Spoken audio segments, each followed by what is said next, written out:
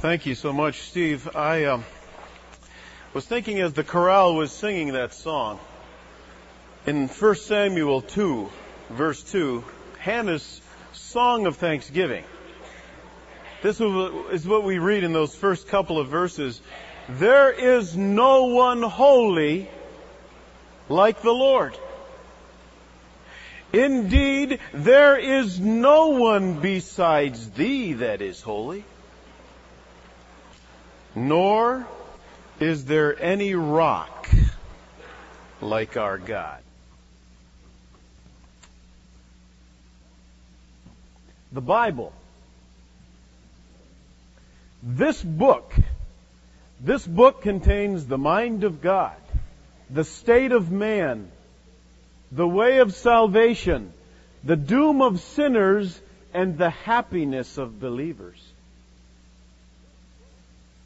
This book and its doctrine is holy. Its precepts are binding, its histories are true, and its decisions are immutable. Read it to be wise. Believe it to be safe, and practice it to be holy. Because it contains light to direct you, food to support you, and comfort, folks, to cheer you. It is the traveler's map, the pilgrim's staff, the pilot's compass, the soldier's sword, and the Christian's charter. Here, in this book, heaven is opened. And the gates of hell are disclosed. Christ is its grand subject. Our good is its design. And the glory of God is its end. It should fill the memory, rule the heart, guide the feet. So, we should read it slowly, frequently, and prayerfully. It is a mine of wealth. It is health to the soul and a river of pleasure. That's this book. It is given to you here in this very life. And it will be opened at the judgment, this book. It is established forever. It involves the highest responsibility. It will reward the greatest labor. And it condemns all who trifle with its sacred contents. Quite a book. That's why in Psalms 119 verse 11 we read, Thy word have I hid in my heart that I might not sin against Thee, O God. Psalm 119 verse 105, Thy word, this book is a lamp unto my feet, a light unto my path, and it gives direction. Well, let's pray to the author of this book, shall we? Our Father, our hearts are so moved when we think that you wrote this book for us. That herein in this book you want so much to tell us your heart. And we just oftentimes don't even read it. Father, now as we look into this sacred book, we pray that our hearts would be pure and clean before you. And might we allow the Holy Spirit to speak to us as you will. In Christ's name. Amen. Take this book, please, and turn to John chapter 21. John chapter 21.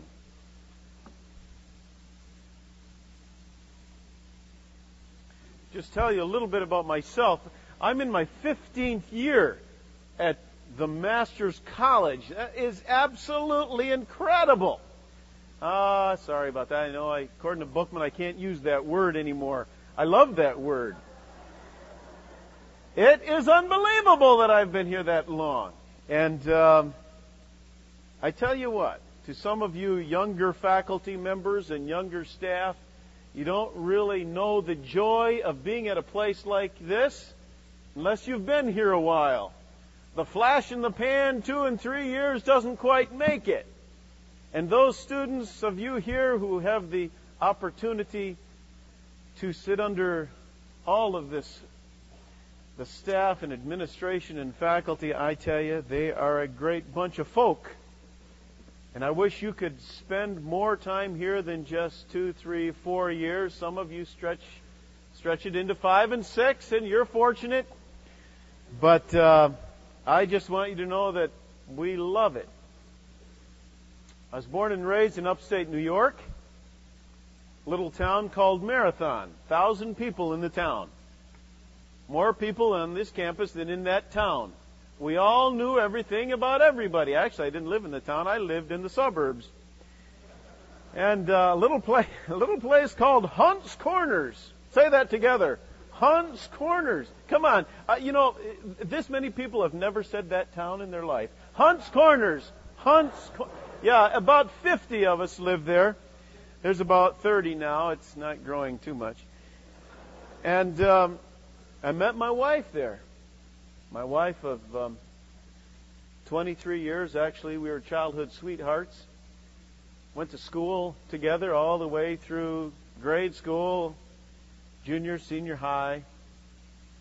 After college, we got married, and the Lord gave us 3 wonderful children. You know them. You agree. They're wonderful. Yeah. Paul's a senior here, Janelle a junior, and Jason is a junior at Hart High School right across town here. We came out to Tacoma, Washington, where the Lord led us as minister of music there for 7.5 years, and then in 1979 came to the Master's College. John 21, after these things, Jesus manifested himself again to the disciples at the Sea of Tiberias. Now, after what things, folks? Now, actually, if we look back at John 21, we will see that the Lord had just conquered death, the great resurrection message. And he had proven that fact by appearing to the disciples.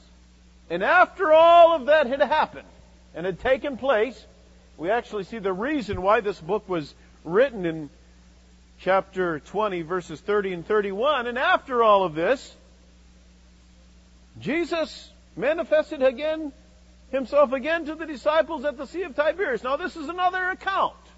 And the Sea of Tiberias, of course, the Sea of Galilee. Had the opportunity to take a boat ride on the Sea of Galilee in May with about 80 of our Master's College folks here.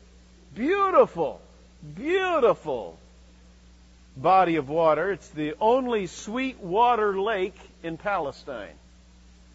13 miles long, 7 miles wide at its widest point, very, very deep, and it is 630 feet below sea level. If you were to follow the Jordan River from the Sea of Galilee down to the Dead Sea, you would meander around for 200 miles before you'd get there. If you take a straighter route, it'd be about 65 miles. So in Palestine, Sea of Galilee, Jordan River, Dead Sea. Now, this is where it happened. Verse 2, there were together Simon Peter and Thomas, called Didymus, and Nathanael of Cana in Galilee. Remember Nathanael? He's the individual in John 1, I think, that said, Can any good thing come out of Nazareth? That was Nathanael. And the sons of Zebedee, which were James and John, and 2 other of his disciples. This is the little band of people here. Simon Peter said to them, well, I'm going to go fishing. That is a statement. Here you have Peter. Been through 3 years with the Savior. Had just witnessed on 2 accounts the resurrected Christ. After all of that training, all of that discipleship, well, I'm going fishing. Many commentators would translate to say, I'm going back to my former life. It's all over. It's in the history books. It's done, finished, over! You know what, folks?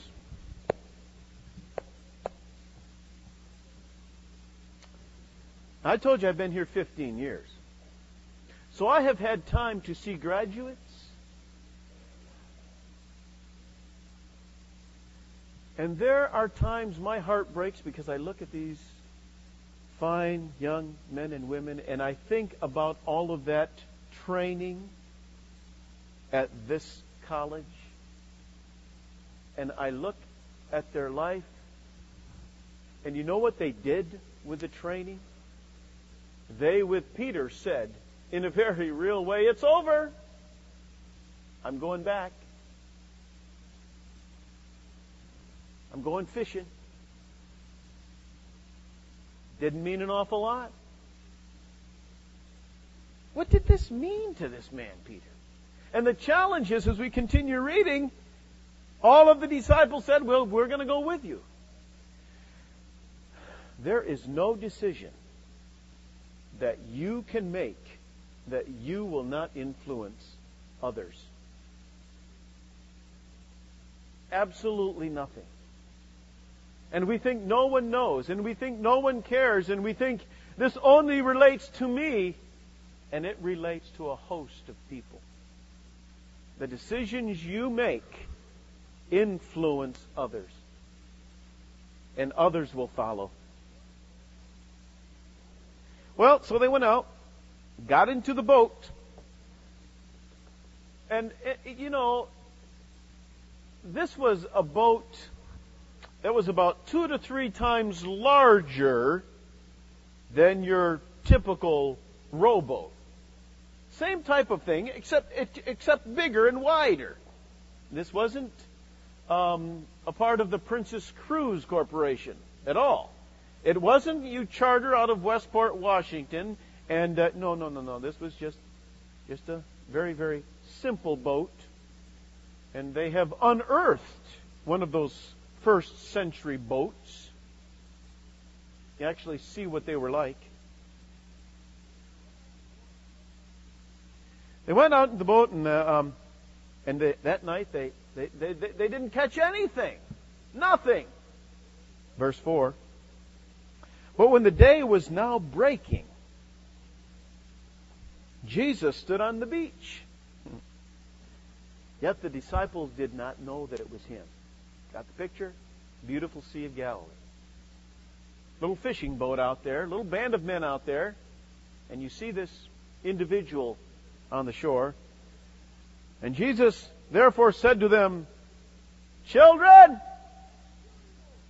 you do not have any fish, do you?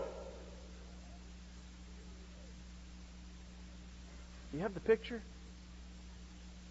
Now wait a minute. Now, can't you hear the men talking? Now, wait a minute, guys. Now, we fished all night. I mean, we know how to fish. And maybe we ought to tell a little fish story and say, what do you know? You know, who is this guy? How does he know we haven't caught anything? We could say the bottom of the boat is filled. You just don't see it. This landlubber on the shore, he hasn't been in this boat all night. I'm drenched. I'm wet. I'm cold. I've got the smell of the sea all over me. And this landlubber over here says I haven't caught anything. How does he? Who is that guy?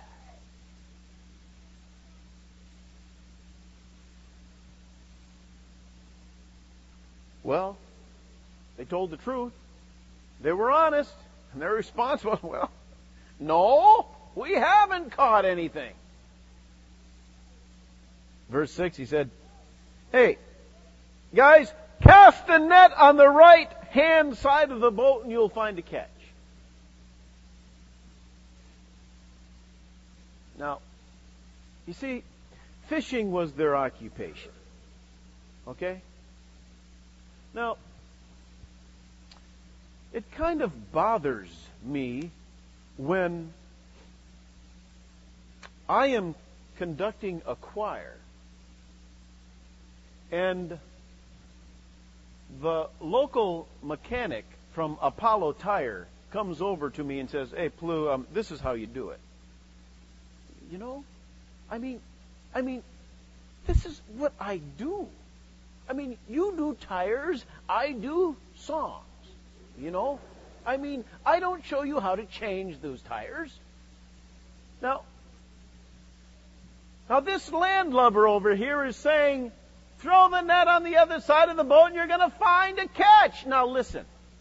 Number one, he hadn't been out there all night. We have thrown it on that side, don't you know? We've thrown it all over the place. We can't find any of those fish. You know, and I'm sure that they were fishing the right way. I'm sure they were fishing on the right side of the boat. And you know, if you're a fisherman, you know, if the sun's here and the shadow of the boat and yourselves are over here, you don't fish in the shadow of the boat.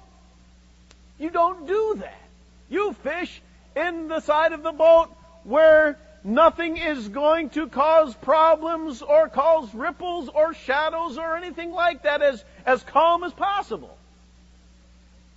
And so exactly what the Lord said to do was the exact opposite of what was natural. Which those disciples could have very well have said, see, I told you so. He doesn't know anything about it. I'm telling you, folks, the Lord often uses people and situations that are unnatural, that to us, in our little world of thought, doesn't really make sense.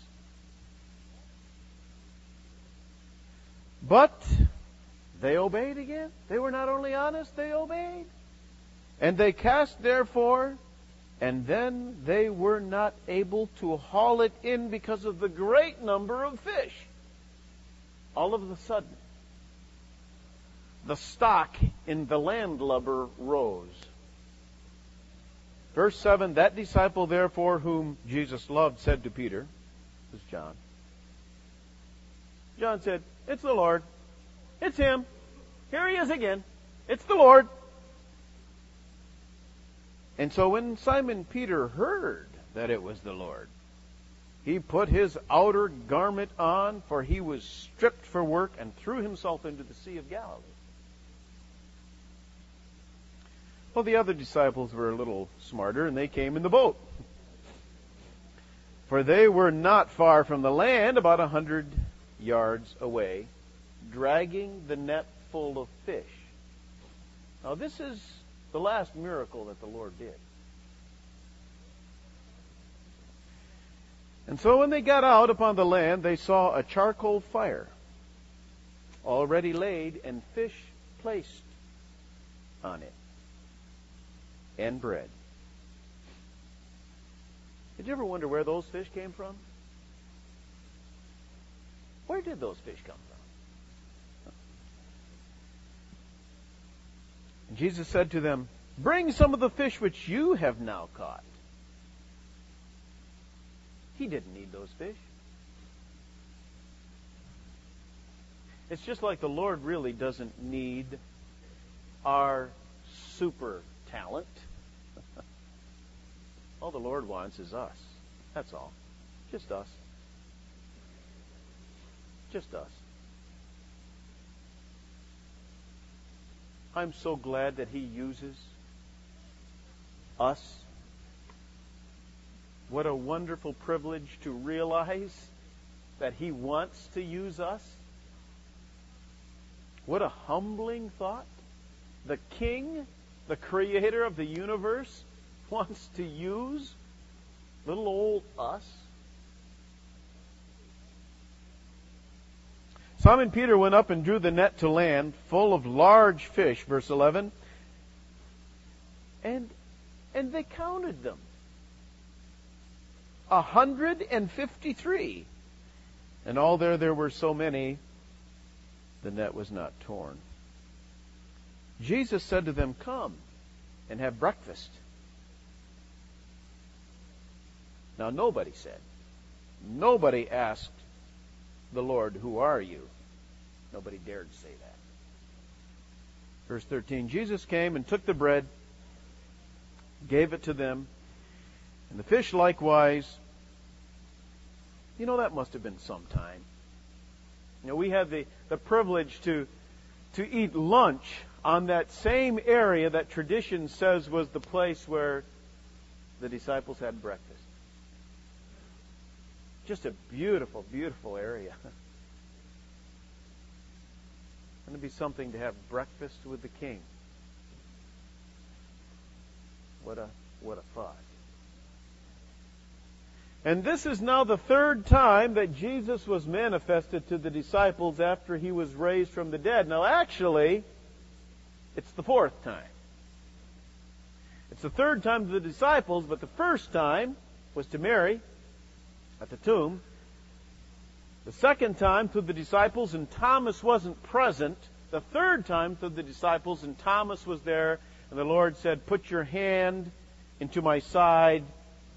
Put your finger into the nail prints in my hand. Because you see me, you believe." Most will not have that privilege. So it's the third time to the disciples. So when they had finished breakfast, Jesus said to Simon Peter, "Simon, son of John." You have the picture now? You have the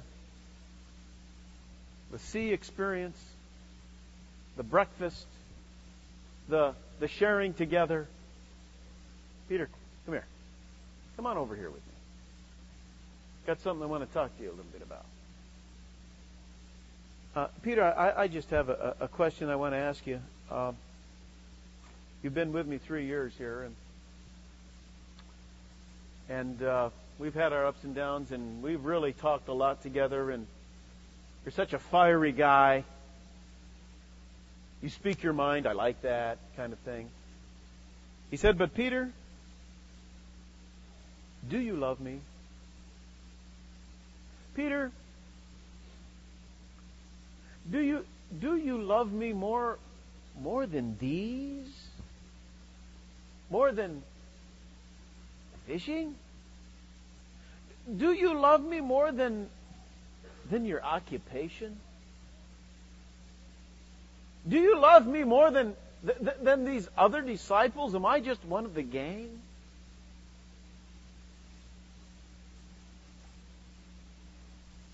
I've had a philosophy in life, probably since I was about 15, 16 years old. think it's scriptural, and a part of it comes right from this passage. The Lord says to us, "Do you love me more than anything?" We ask Peter. And from that, the most important thing in Plu's life is my relationship with God. Sum and substance of the whole thing. Second most important thing in my life is that family that God's given to me. Then, the third thing is that occupation. And that vocation. We just misconstrue that all the time. And that's basically what the Lord is asking Peter. Do you really love me more than this vocation? I mean, Peter, after all of the time we've spent together, and then now it's right on the threshold of when I'm ascending to heaven, and here you are fishing again. What is the deal?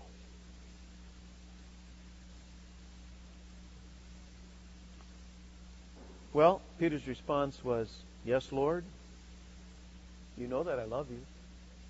Well, so the Lord responded and said, "Well, then feed these baby sheep over here. Feed these younger lambs." Now, in the New Testament, there are three aspects of love. A couple of times you see the very selfish, self-gratifying kind of love, which is eros, which is more sexual connotation. And then you see a second kind of love in the verb form, which is phileo, which is, it's more of a brotherly kind of love, but I like you a whole lot. You're good people.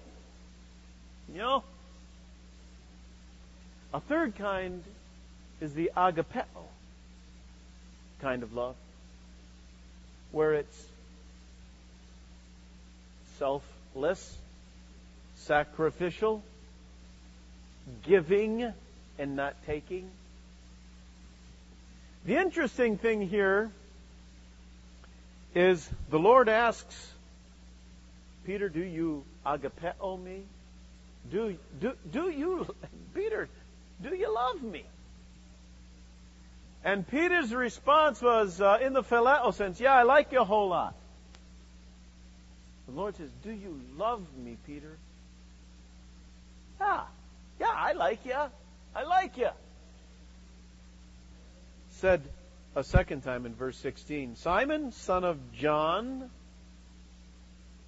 getting his attention here, "Simon, son of John, do you agapeo me? Do you love me with that sacrificial love?" Peter's response, "Lord, maybe the wind's blowing here. Maybe it's kind of blustery out. Maybe they're not as close together as they thought. Maybe some of the noise of the elements were making it so they couldn't hear. Lord, let me just tell you again, you knew we had fish out there. Why can't you hear me?" Kind of, "Lord, I like you a whole lot. I phileo you." Verse 17. Number 3. He said to him the third time, "Simon, son of John, do you love me?" I'd like to take you back to Matthew 26.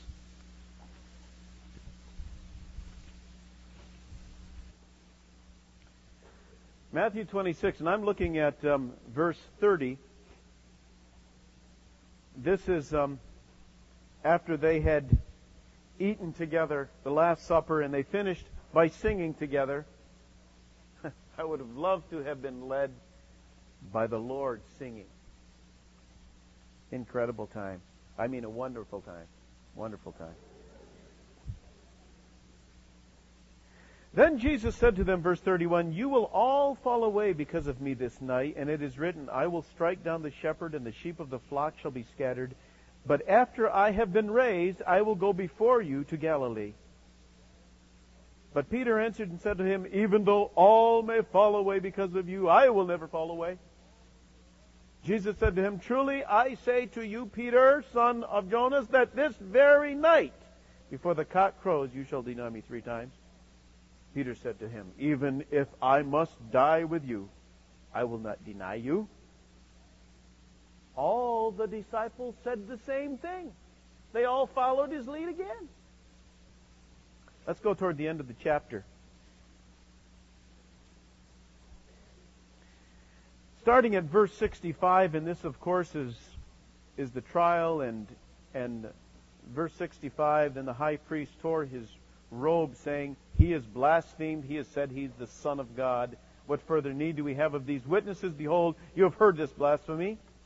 Verse 67, then they spat in his face and beat him with their fists. Others slapped him and said, "Prophesy to us, you Christ. Who just hit you?" They were saying. Now Peter was sitting outside in the courtyard, and a certain servant girl came to him and said, "You too were with Jesus the Galilean, weren't you?" Verse 70, but he denied it before them all, and he said, "I do not know what you're talking about." Do you understand this? Do you understand? Is this indicative of us? I mean, can we be something on Sunday and something completely different when the church house lets the church people out the door? Do we become something completely different in the parking lot? Do we become completely different Monday? When you're going to leave this institution, do you become something completely different? Do you become something different during Thanksgiving break? During Christmas break? Is it a whole new world than what you're experiencing here? I don't understand this man, in the sense that so quickly he denied everything that he'd learned. 71, and when he had gone out to the gateway, another servant girl saw him and said, "Hey, you were there, weren't you, when this man was with Jesus of Galilee?" 72, and again he said, with an oath, "I solemnly swear I do not know this man." 73. A little later, the bystanders came by and said to Peter, "Surely you too are one of them, for the way you talk gives you away." Now that's interesting. Then he began to curse and to swear. This is Peter, folks. This is a strong Christian, folks. This is one who was close to the king.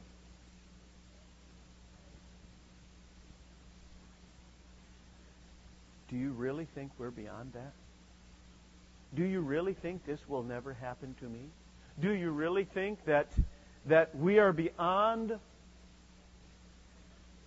being tempted so much that when we are out in the business world and in our communities, that we are not going to have a lot of Peter in us?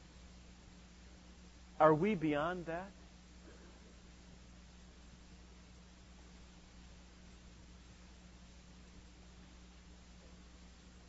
Verse 75, Peter remembered the word which Jesus had said, "Before a cock crows, you will deny me 3 times." He heard the cock crow. He wept bitterly.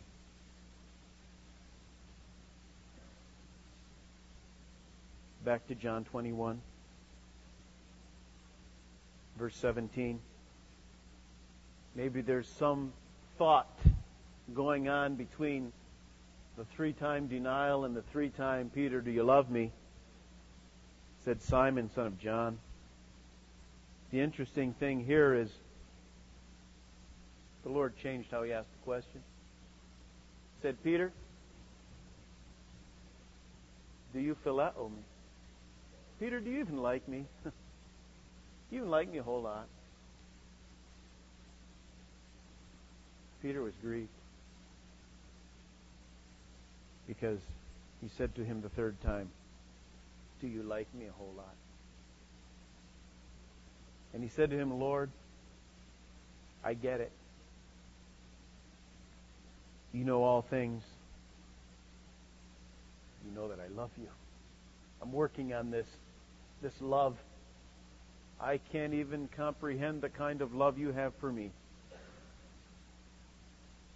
And the Lord said, "Tend my sheep." You see, if you were to continue reading down through this passage, realize that the kind of love that Peter needed was agapeo kind of love. I mean, the Lord saw his life. And Peter was here, and his life ends over here. The Lord knew that he was going to be crucified. The Lord knew that he was going to be ridiculed and imprisoned. And folks, you can't go through the tough times if you have the kind of love for the mission and the cause of the kingdom if it's, okay, I like it a whole lot. It doesn't work. It will not happen. We will ebb and flow. And the kind of love that the Lord knew Peter needed, and the kind of love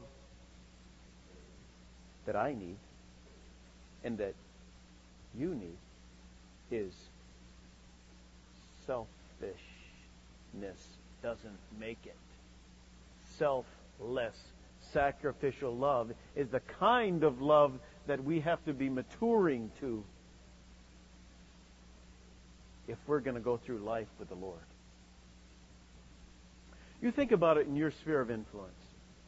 How many people have fallen by the wayside? Who you may have set up as a model. Wow, I'd love to be able to preach like that. I'd love to be able to be that kind of an athlete. I would love to be able to be that kind of a parent. And then they fall. Think something about this, "I like you a whole lot," could be a syndrome in some lives. And my question to you, what are you doing in relation to striving for an agapeo kind of love? How much time do we spend in this book that we see as our charter, that we know will be opened not only in this life? What are we doing? In Romans chapter 12, don't turn to it. The New American Standard reads this way: "I urge you, brethren, by the very mercies of God, to present your bodies a living and holy sacrifice, acceptable to God, which is your spiritual service of worship."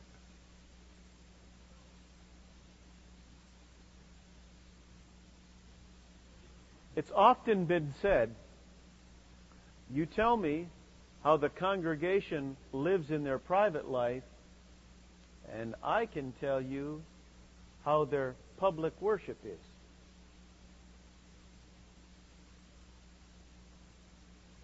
The greatest, the highest occupation, according to A.P. Gibbs, the highest occupation we have as Christians is to worship God. Our president, John, makes this comment in his book, The Ultimate Priority is Worship. It's the name of the book.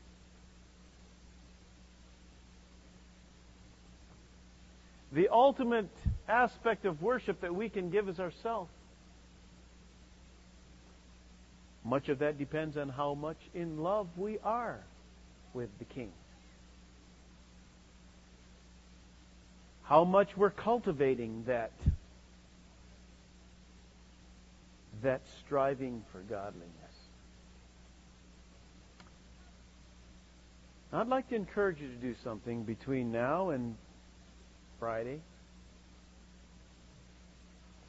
Spend some time worshiping God. What we do in our churches on Sundays, and often what we do here in chapel, it's just a continuation of what we are doing all week. 90% of worship is private. And when we come together Friday, we're just going to have one rank of lights on. And we're going to have Scripture on the screens for you to look up and read and meditate on. I'm very concerned with the fact that when we go to church, we are more concerned about fellowshipping with God than fellowshipping with each other. So when we come in, now you'll forget until you walk through those doors. But when you see the Scripture and you see the lights down, think, oh yeah. See, worship demands a lot of preparation. And according to Isaiah 6, a part of that is confession. There's no way that together any of us want to stand before a holy God with sin in our lives. And we realize what we are when we see who He is in His holiness. Now, right now, just take a moment, bow your heads. Don't talk to anybody. Don't say a word. Don't drop anything from the bleachers. Just as quiet and as meditative as possible. And talk to God. And look into that heart and ask yourself, what kind of love is there? Is there any love there? Am I working at this? How am I feeding this love affair between the lover of my soul and me? Do I really want to worship Him? How do I worship Him? When I'm coming to chapel, when I go to church, is it just the idea that kind of, I like it a whole lot? Kind of the phileo? Kind of give if it feels good? Worship is giving. Love is giving. Agapeo is sacrificial.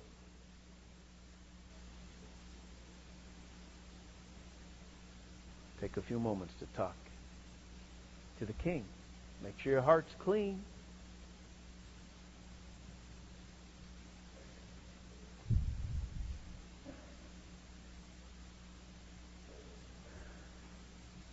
We are so humbled to realize that You want fellowship with us.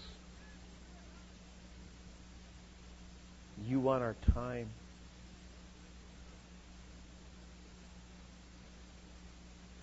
And as anyone who has ever been in love, we realize it's not the things, but it's the time that is important together. Father, may all of us here realize just a little more how much You love us. And might we learn the lesson that Peter is teaching us in John 21. That our love demands us sacrificially to be given to You as the highest form of spiritual worship. Now, Father, might we honor You today. Might we think about You in every class, as we eat, as we're at work. Might the thought that You are in control and You are on our heart and mind, might that be paramount in our lives, Father. might we be willing to wear the badge. For it's in Christ's name. Amen. Now, folks, before you do anything, we're going to make like this is a church house. I have something that's very, very important to me. When I'm in the church house, I want to talk about God. Now, when we're in this building, right here, right in this room, right now, let's not talk about anything but things that relate to God. Now, when you want to talk about the class or look at your notes for the next time, go out the door. That's fine. That's wonderful. But let's actually leave this place more fellowshipping with God than each other. And if we're talking to God, it's going to be pretty quiet. When you talk to each other, talk about God. And we can talk not boisterously, but sense that we just talked to God. Okay? Agapeo, sacrificial giving. There is no one holy like the Lord. Talk to Him.